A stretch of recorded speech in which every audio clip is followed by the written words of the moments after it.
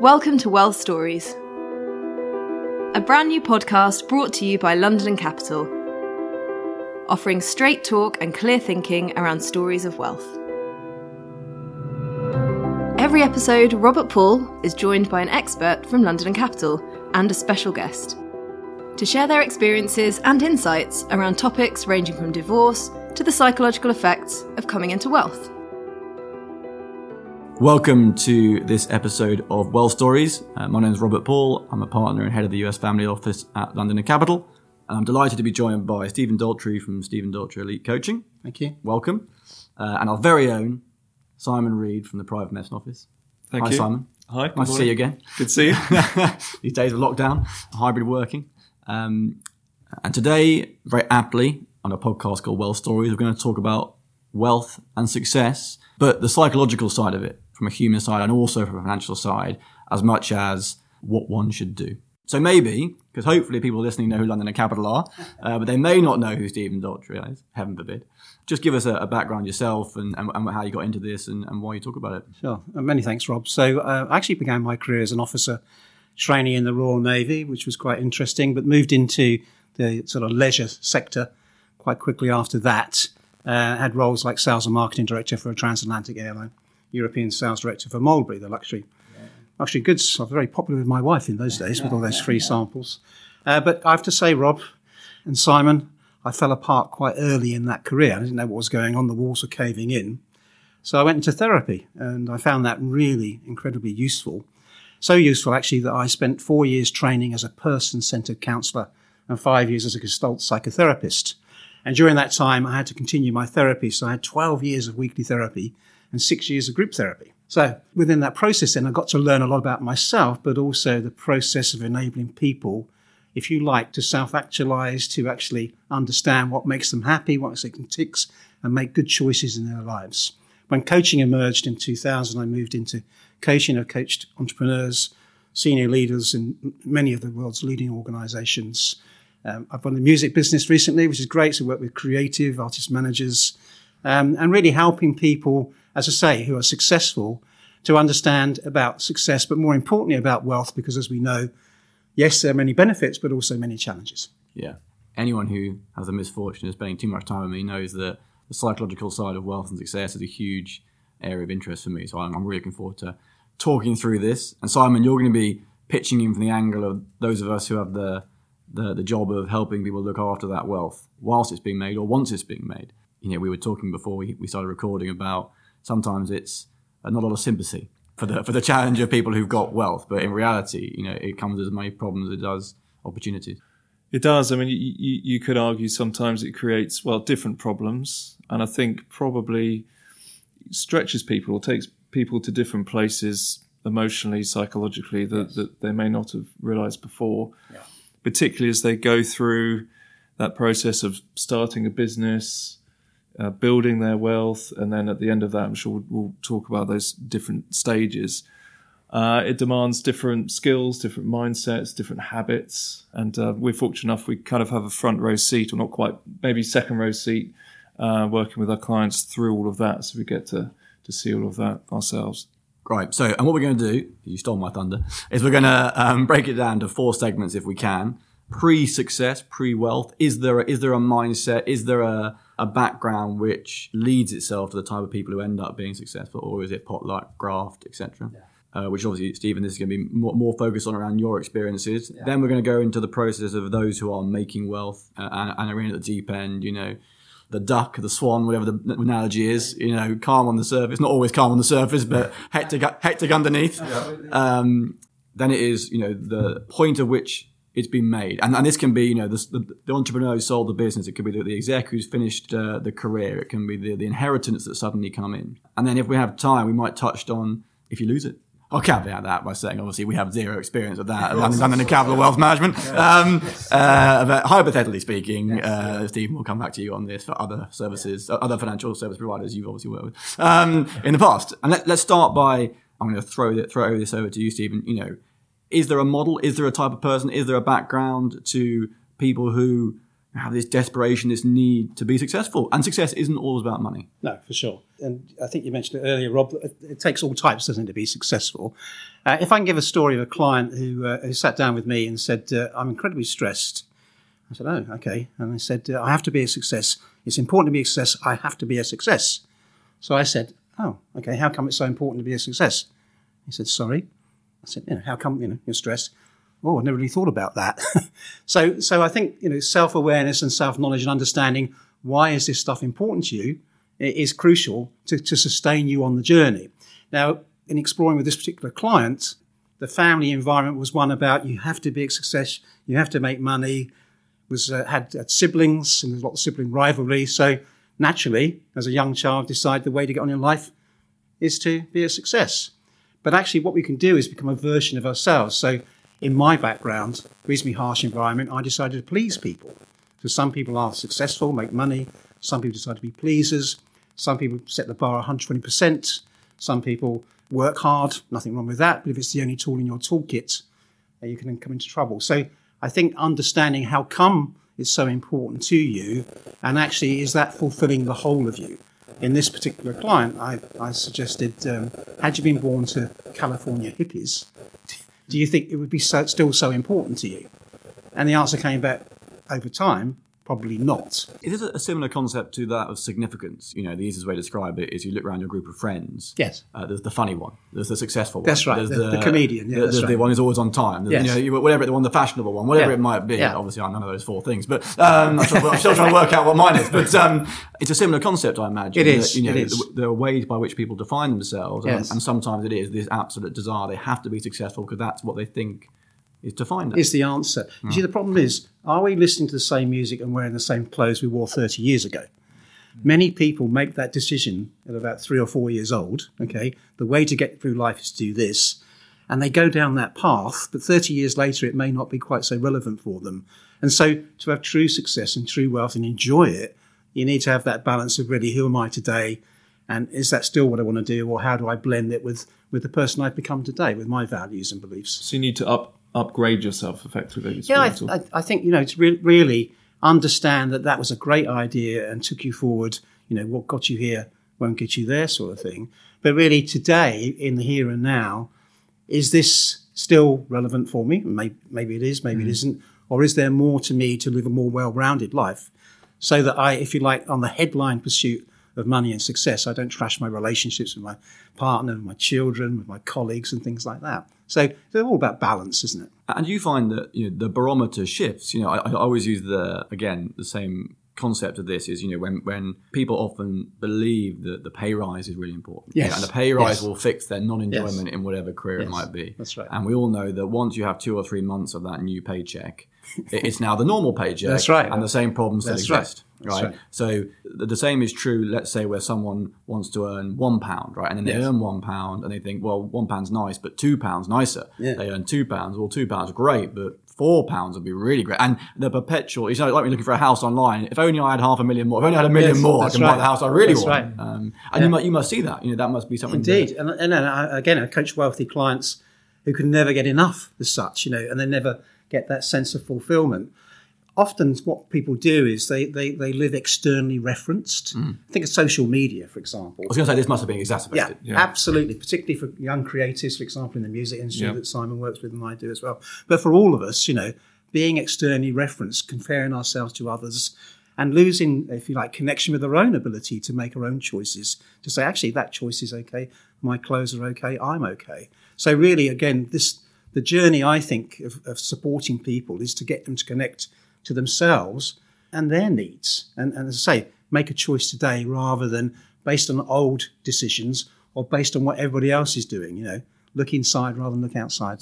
So how do you, when you're working with your clients, how do you help break that cycle, that sort of vicious cycle of, okay, I've moved to London, I've got a good job, got married, kids, bought a house, now I've upgraded, and as you're talking about, Rob, that friendship group is, kind of in the same thing. The whole keeping up with the Joneses type of element, and then perhaps you get to a certain stage of thinking, do you know what, I'm burnt out, I'm stressed. That's right. I'm paying a whopping great mortgage. All my money's going on bills and that sort of thing.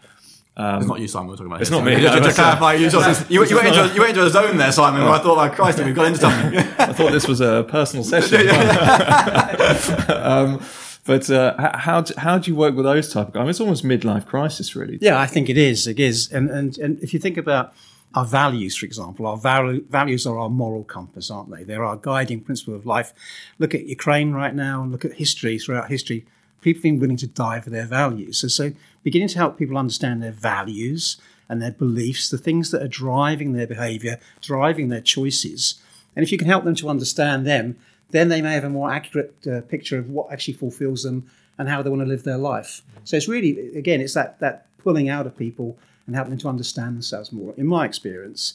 And then they can make better choices and feel more in control as well. And so the question on that is then, do you think that these people would be successful regardless of this? Or, so one of the things, sometimes I have is like, if I don't continue to do what I've been doing that's made me a modicum of success, that's right, then I won't become successful. Yes.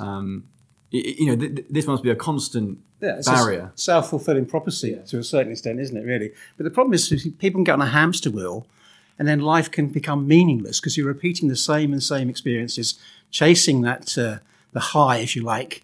And of course, as we know, with an addiction, it's harder and harder to get the high, isn't it, really? And so people can get burnt out because they feel that they're on a relentless hamster wheel, constantly trying to beat the neighbours, trying to earn more money, do things. And again, it's really bringing them back to what's important to themselves. And the old saying is, it's good to talk. And just on the success point, that's very interesting because I think a lot of people are redefining in their own minds, perhaps post-pandemic, what success looks like, or certainly if you get to a certain age. Yeah, for sure. Or maybe it isn't the Ferrari, or maybe it's spending more time with the family, or having nicer holidays, or whatever it might be. So that's quite interesting. I don't know if you've seen any of that in the last sort of 2 to 3 years, as people have been working from home more and perhaps looking at their life in a different way. And sorry, just to add on to that, I'm going to fire a question off the back of a question. Indeed. Is, sometimes we can look for things that aren't there, and I'm not saying Simon's not there, but the pandemic has caused people, or was this there all along? And it's just been sliced and diced in a different way, and we're attaching it to the pandemic, or attaching it to Russia, or attaching it to whatever it might be. But ultimately, the cycle is the same. Yeah, indeed. Well, in fact, the pandemic's been one big coaching session as far as I'm concerned, because what it's forced people to do is to look at their crazy lives, fast-paced life, commuting, chasing around and whatever. It's forced everyone to slow down. And of course, as they start to slow down, they're beginning to connect their resources and think, actually, what is important to me? Who am I? What do I want? And you see, the only constant in life is change.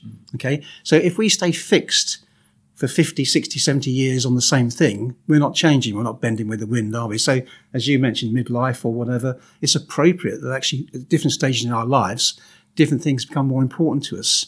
So we need to be flexible rather than fixed. And really, the people that concern me, or our biggest problems, I think, are people who are stuck and fixed. I have to be a success, make money. As I said, may trash relationships and everything else, or ignore everything else. That's part of the quality of life. Yeah. So let's move on. So we've talked a little bit about the framework to it and the type of characters, but let's talk about the people who are building success and or wealth. The two are mutually exclusive. You can be successful in a business which doesn't necessarily generate lots of wealth, or any area or industry or whatever it might be. Simon, from your perspective, what are the things that time poor people or families lean on us for, focus on, worry about when then they're at mechanism of building? Or is it just they don't have the time? Yeah, I mean, it's a very good question. Thank you. You can come once again. Perhaps I'll give maybe just a couple of examples, just because we work with a broad range of clients. And I know Stephen and I, we met through the Music Connection. So perhaps if you take the example of somebody who's in the professions, for example, so they might be a lawyer, they might be working at a Magic Circle law firm, they become a trainee. If they get a training contract, that's already a win. It's so difficult these days. And then become associate, senior associate, partner, and so on and so forth, and work their way up. And that's a fairly well-trodden path in that sense. There's a good visible path to what they're doing. So throughout that process, if we're speaking to those individuals at an early stage, it's about, okay, you're thinking about, doing all the tax efficient things you should be doing and putting some money aside, building those good financial habits. And there tends to be quite a lot of buy-in to that, and that's understood because they'll be working in a pretty much a vacuum. They're just doing what they're doing. They're very busy, time poor, as you say. So if they can kind of hive off some of that responsibility to us as discretionary wealth managers to look after the financial planning and the investments themselves, that makes their lives a lot easier. Now, compare that to the more creative side. Yes, so the music industry, all the creators themselves, actors, people in TV, theatre, and so on and so forth. It's a very different story. There isn't that well-trodden path, and you can have 5 minutes of success and a good degree of money, or you can have bits of success that, kind of just in blocks and pieces. So you'll have these gaps in between where they might not be making money. Yeah. And where it may sound, particularly for those successful, but struggling to get work. That's a very common thing. When I first started working with these types of clients, you think, you see them in the press and things, they're always successful. No, they actually have to, get castings and things like that. So there it's a bit different. It's looking at, okay, well, how can we create some stability there in terms of their income streams financially, exactly. Yeah. And, be planning for the future and, again, putting money aside and that sort of thing. But it's a very different conversation and a very different mindset. I would say both of those, and there are other examples, of course, the theme that runs through it are two things really. And we've talked about, sort of that satisfaction and wealth management. It's getting your time back. They're very time poor. And if somebody else can help them with that, then they're getting that time back. It's very, very important. And the other thing is that there's that old phrase, so they can sleep at night. Yes, indeed. They know it's been taken care of. They know that in whatever they're investing in, it's not their sort of mate who they spoke to down the pub or some industry person who said, we should throw it all into cryptocurrency or something like that. They're investing in such a way that they're not taking more risk than they're comfortable with. And so they've got that degree of certainty and satisfaction. So it's trying to, no matter whether it is a creative or it's on the kind of more profession side or even entrepreneurs as well. You can be working very hard in the business, not actually taking much out for quite a long period of time. Okay. So it's across all of those things. I think that those two basic points I made about getting the time back and being able to sleep at night. So on that, so the interesting thing is you were talking, so in your lawyer example where there's that predefined path, which I imagine could be, Stephen, you correct me on this, please, could be quite reassuring in some ways. Your financial future is mapped out. Yes. You know where it's going to be. Whereas the artist, it's going to be feast or famine, perhaps, whereby if they have one good outcome, it could, sort them out for life, or it could be a collection of chunks. So in many ways, is the artist, in this example, more prepared psychologically than the lawyer if something goes not to plan? Well, can I explain a little bit of the theory, which actually the audience and yourselves might find quite interesting. So I'm going to give you two propositions, okay? I can only play when the work gets done, or I can play any time when the work will get done.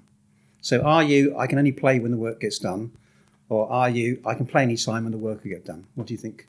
I'm usually play when the work gets done. Yeah, that's after right. the work gets that's done. Right. That's right. So I can play any time when the work will get done. So a creative, generally, it's Myers-Briggs, basically, which is the oldest sort of personality instrument in the world. Looks at the way that people organise themselves in their lives. And people who are more sort of lastminute.com, they call them perceivers, okay, who can play any time the work gets done. Their attitude to money is pretty laissez-faire. It's there for fun. It's there to be enjoyed. It's there to be generous to other people. Something will turn up if I need it. Something will turn up, whatever. So that moving between the things, they're much more relaxed. Now, people with what they call a judging style, which is more, lawyers, business people, accountants, professionals, those sorts of things, their style is actually, I can only play when the work gets done, and I respect work, so I respect money, so I have to invest it. Right now, I have a pension, invest in education, whatever, and then I can spend it on the frivolous things. And so it's quite amazing how the way our brains are wired will affect the way that we actually operate with money. Yeah. Right. So, the exec, the person going through that system. So let's move on to the person who has, people can't see me, inverted comma, made it. They've arrived. Right? And that comes in many different guises. That's career, that's the entrepreneur who ultimately sells the business. It's inherited some money. It's divorced. It's whatever it might be. This is, the gold at the end of the rainbow, or however you want to describe it. Surely that's the easiest part. Right. We all know that's not true, you would think right? so, wouldn't you? You would true, think so, wouldn't you? And again, another psychological concept I can share, and the client experience as well. If you imagine a triangle, so the top of the triangle, the word rescuer, then down the left corner, the word victim, and on the right corner, persecutor. So it's a triangle that goes rescuer, victim, persecutor. Now, this is a well-known dynamic that actually, when we rescue people, they end up persecuting us. I don't know if you or the audience have ever put a lot of effort into somebody and felt like you've been, slapped around the face for your trouble, sort of thing. I think we've all been there, haven't we? There's a story of a lottery winner. She won 148 million, gave 20 million to her family. You think they'd be pleased they don't speak to her anymore. I worked with a client, a corporate client, loved their organisations, flew around the world, worked 365 days a year, never took a break, absolutely loved the organisation. I was asked to coach this person because they were seen as too interfering, too emotional, not detached enough, getting in the way. Now, you can imagine how this person felt with that feedback. They were absolutely devastated because all they wanted to do was help. But I had to explain you're trying to rescue versus empower. It's a bit like, feed a man for a day or teach a man to feed themselves. So when you've got the wealth, you may feel like being generous, particularly those creatives we discussed earlier, but actually you help people by empowering them, and you'll get a better result for yourself, because you may end up feeling persecuted if you just flash the cash as such. And do you think it changes whether you made it yourself or you've come into it? Right? Yeah, well, you see, the thing about coming into it is a whole world of problems. Everyone sits there thinking, when I win the lottery, all my problems will be over. And there are 4 stages of change. The first is denial. So the first stage is, this is not going to change me. The second stage is called resistance. This is the sticky bit. There's anger in there, actually. There's resistance to the change. There is stubbornness, unhelpful feelings. And people can get stuck at this stage. Eventually, there's exploration. People start to think about the new possibilities. And again, getting help from you guys and someone like myself perhaps might help them to explore what they can do that's positive, and eventually commitment. So it goes denial, resistance, exploration, commitment. Those are 4 stages to change. So people with instant wealth, inherited it, won it, or whatever, will go through those 4 stages, and people go at different speeds. Yeah, and from our side, Simon? Yeah, we do deal across the spectrum. So either it's an entrepreneur selling a business, as you say, or divorce, or perhaps inheritance, that sort of thing. But what's quite interesting, I find, when you have an entrepreneur selling a business, is that they've spent years putting their blood, sweat, and tears into it. I'm generalising, but they may have, sacrificed a lot of family time and that sort of thing. And their entire identity, or a large part of their identity, is tied up in that business. And then all of a sudden, they're going from that to it's gone. Yeah. Who am I? who am I? Yeah. Sure. And what am I going to do with my time? Yeah. And it is we have to, when we're working with those clients, clearly we're looking, again, going back to being agnostic and looking at things subjectively and working with them to exit that business at an early stage, and then everything after that. But it's incredibly important to remember this is an emotional time. They're not robots. They're not looking at it in that way. It's very emotional. Yeah.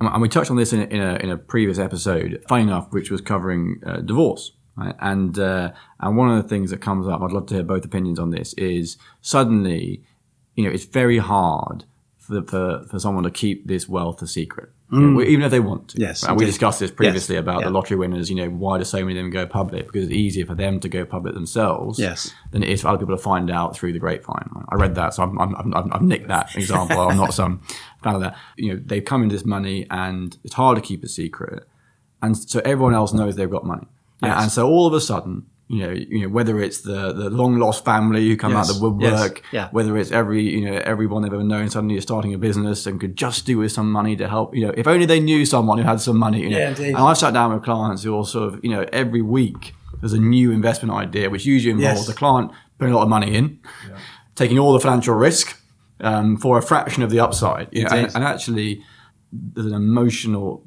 obligation, if you like. They feel they should help because they can, and their friends won't talk to them. And from our side, I would say, make me the bad guy. Yes. Yeah, make me the bad guy. Yes. Take away Yeah. that issue. I don't know if you've covered. Well, their entire relationship with the people that they know changes. Yes, indeed. And it can change overnight. And it can be very difficult and very hard for people to say no. And then they either feel like a very bad person for saying no, or they're made to feel like a bad person. Yeah.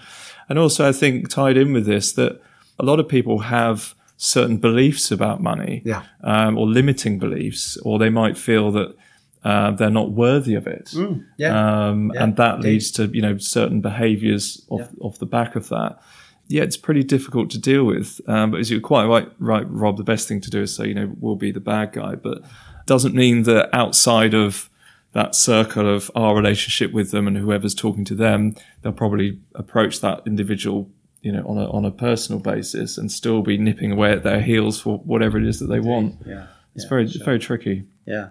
I mean, I always say we don't have to do things alone, like you're saying that the entrepreneur is driven to succeed, which is fantastic, but they've probably done that on their own to a certain extent. And getting help from guys like yourself and myself or whatever, particularly in advance of that sale and the change, can be very useful in terms of preparing them for that onslaught of all the hands out, all the hangers on, all the people want them for more than just who they are, And so preparation is important, and it's very good to talk. Stephen, have you noticed that it makes a difference whether people are on their own, are with partners, have a big family support network, are already part of a wealthy family, are not the first person to make wealth? Does that change? The answer I'm assuming is yes. Yeah. Well, you'll know more than I. With 3 generations of wealthy families can lose the money, can't they? As such, and so it's very important actually that families get support to create a vision going forward, to understand what are our shared values and make sense of what the inheritance, what money means to them. And there are certainly stories of people at uni who've got a lot of wealth who are embarrassed by it, hide it, even shamed or feel guilty about it as well. So how do we make people or enable people to feel comfortable around being wealthy? And the secret to life is acceptance. It's once you begin to accept yourself, life's a lot easier because you accept yourself, you can begin to accept others as well. So I really encourage my clients to accept yourself and accept your situation. Yeah, that's interesting. That's an interesting concept of acceptance. I haven't thought of it in that sense from our world, but I suppose in the wealth management world, there's sort of preconceived. This is what you have to do. If you make this money, you put it in that structure, and this is how you plan. And often people sort of go along with it, because that's what they're being advised. Yes. And actually, I don't use the term acceptance, but often you sort of say, well, why are you doing that? I know that's the A1 I call it the A1, I have this, people can't see it, I have this barometer with 2 ends of the spectrum. You have A1 planning, which is you do everything financially as the rule book says. And then you have the other end of the spectrum is you flick the last pound to the coroner as you keel over, and I think, I wouldn't necessarily recommend the latter. It's also quite hard to time. Sure. But also, the A1 planning for most families is not right. Because it will mean they can't actually do what they want to do and that they're being taken advantage of. So the acceptance is, I suppose, in our world, Simon, is a similar version of that. It's a really, really good point, this, because a lot of the work that we do is around, okay, what are the client's objectives and so on and so forth. And often, as you say, some of these clients, they'll say what they think they're supposed to say, or maybe what somebody else has told them, a well-meaning friend or family member. But actually, it's our job to really dig down. Okay, what really do you want to do? Do you want to start a charity, do something philanthropic, and that sort of thing, as opposed to just building a pot of money for what? Or you might have a trust that's been set up to benefit certain members of the family, and you might not actually want that to benefit.